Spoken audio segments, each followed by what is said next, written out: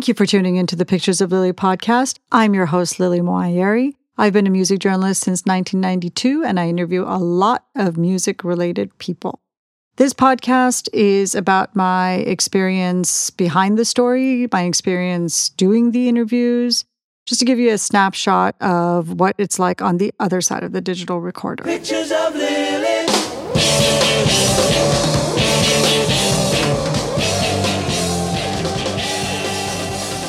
Thank you, everyone, for tuning into the Pictures of Lily podcast. This is episode 24. Every once in a while, I look at the stats for the podcast, and when I look at the aggregate global streams and downloads, it's very motivating for both of us to continue, so thank you for that. As you know, you can find us on every platform by going to picturesoflily.com, where you can subscribe or follow us, and also connect to us on SoundCloud, YouTube, Pandora, and Amazon.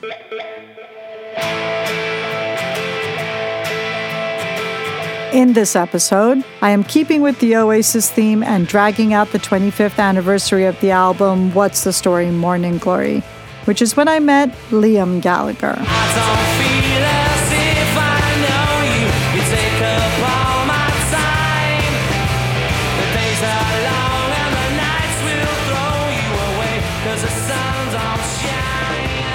Here are a few snapshots of my experiences with Liam Gallagher over many years.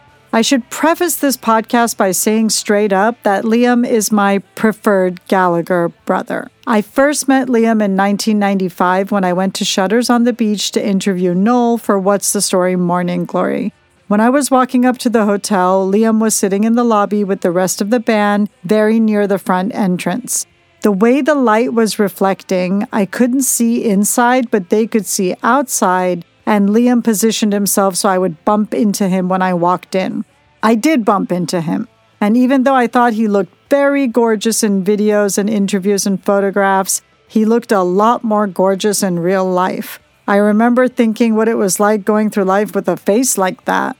But good looks aside, Liam was very friendly and extremely polite in the most natural way. When he realized I was there to interview Noel, he told me what room to call, and when I came back to wait for Noel to come down, Liam stood as there weren't any empty seats and remained standing as I wasn't sitting. You gotta roll with it, you gotta take it time, you gotta say what you say, don't let anybody get in your way, 'cause it's all too much for me to take. As much as I liked Liam, if he and Noel were in the same place, I had to decide which one I was going to hang out with, and I picked Noel every time. Liam didn't hold it against me, though, and was always friendly, always fun, and liked to hang out late, so there was always time with him. When Oasis played Coachella in 2002, Noel went straight to his room when we came back to the hotel. But we stayed up in Jason Faulkner's hotel room until morning, and Liam stayed even later than I did, and he had the runs. I was in the bathroom, which had a separate toilet, redoing my makeup, and Liam came in, and I told him he could just use it and shut the door. But he told me there was going to be big noise, and he couldn't have me outside listening to him. Needless to say, I left him to it. But you know I think I recognize your face, but I've never seen you before. You've gotta roll with it, you've gotta take it time, you've gotta say. When we were in San Francisco with Oasis, one of my friends wanted to meet Liam, and when I introduced them, he put his hand out to shake hers, and she said something obnoxious to him.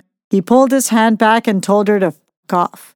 I told her that she would have never spoken to anybody else I introduced her to that way, and why did she think she could talk to Liam like that? She apologized to him, and it was like the whole thing never happened. But Liam is like that. No grudges, no hard feelings. As long as you acknowledge you did or said something off-key, he moves on from it and does not make you feel bad about it. It's forgotten. I ain't looking for you, 9 to 5. I'm sick of wasting my sweet, precious time. 'Cause it's alright now. Liam asks questions. He listens to your answers. He focuses on you when you're talking. And he will never do anything to knowingly hurt someone. But he will do whatever he can to make people feel good. I've interviewed him for both his solo albums, and at the time of the first album, it was really exciting for me to have the world get to know him. Liam has been in the spotlight since he was 21, but it wasn't until he was 45 that people actually heard him talk. And they liked what they heard. Everyone got to see that he was a straightforward guy, that he was honest, that he didn't avoid uncomfortable questions, that he was always just being himself. Liam has been exactly the same as that first day that I met him, and I talked to him about his consistency when I interviewed him for Nylon Guys at the time of his first solo album, As You Were. This is what he said. "Why change? I'm having the time of my life being me. I ain't changing to get a record deal. I ain't changing to get my song on the radio. I ain't changing, full stop. I like who I am. I'm not everyone's cup of tea. It takes time for people to get acquainted with me. If dickheads think I'm a dickhead, that's cool. If cool people think I'm a dickhead, then I've got more work to do." In my defense, all my intentions were good.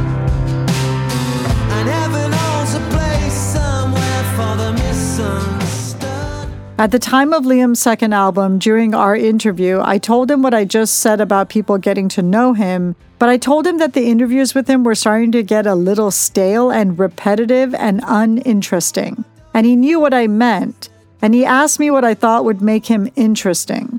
I told him I thought he was interesting, but that the questions they asked him were boring. That when he and I talked socially, he asked me a lot of questions, and that maybe he should do the questioning during the interviews, especially with TV and radio. One of the interviewers' favorite topics is Liam's children. He has 2 sons, Lennon with his first wife Patsy Kensit and Gene with his second wife Nicole Appleton. He has 2 daughters that bookend his brood. He has no problem talking about the kids, and his first child, Molly, who everyone was trying to use against him, is now attached to him at the hip. I did ask him about her and the fact that they're together all the time and how the whole thing came about when I talked to him for Flood magazine for his second album, Why Me, Why Not? This is what he said his manager and life partner, Debbie, was saying to him. Debbie was saying the boys and Molly are meeting out in clubs, nodding at each other and not really saying anything. She was saying she thought it was time I met Molly. I was thinking it's been a long time, but I wanted to do it. We met in a pub around our way, we got on instantly, and we've been hanging out ever since. The past is the past. All we're doing now is getting on with it. Now that I've found you, now that I've found you, I won't let go. Liam's kids are with him all the time. They go on tour with him, they want to be around him, and they're in their 20s. I feel that says a lot about him. He has 1 young daughter, Gemma, who he has no relationship with at the moment, but I told him I was pretty sure what happened with Molly would happen with Gemma. This is what he said. At this moment in time, there's no relationship with the mother. When she gets older and reaches out and all that, I'm open for it all. Them things will take time. It will happen when it happens.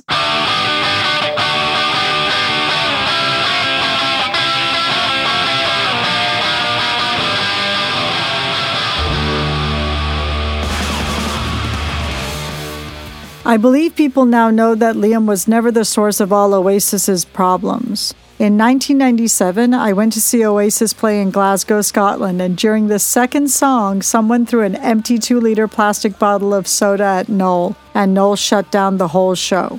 The next day, every paper in the UK had that incident as their headline, except they said it was a full glass beer bottle thrown at Liam and that Liam had called off the show in a fit. Liam was a scapegoat for everything the whole time Oasis was together. And as much as he talks smack, he loves Noel.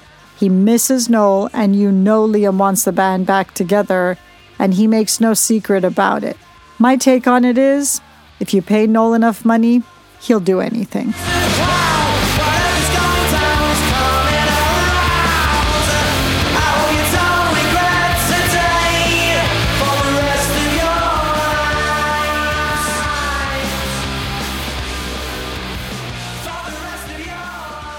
And that's my snapshot of some of my experiences with Liam Gallagher over the last 25 years. As I mentioned in the last episode, you can watch a segment with me and rock photographer Scott Doodleson over on his All Day Vinyl IGTV, where I talk about Oasis some more. There is a 2019 Liam Gallagher documentary called As It Was, which is not terribly exciting, but it does give some insight into what was going on with him after Oasis broke up and the formation of his solo career.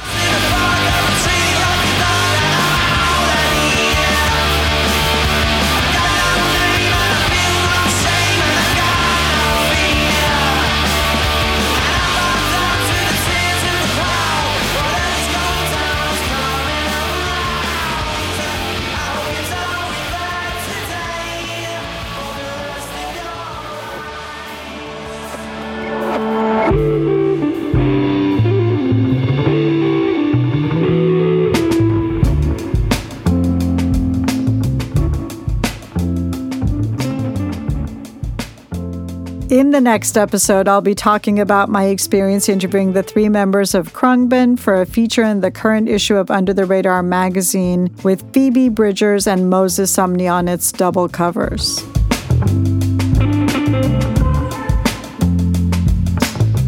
From myself and my co-producer, director, editor, Lawrence Schroeder. All right, Lawrence, love you. Thanks for listening. And if you have a chance to subscribe or follow the podcast on any of the podcast platforms, please do so and please rate and review.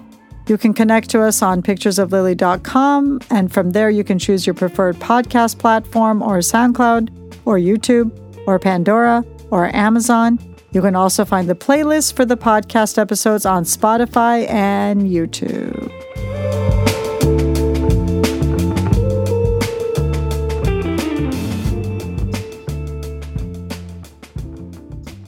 Once again, thanks for listening. Pictures of Lily.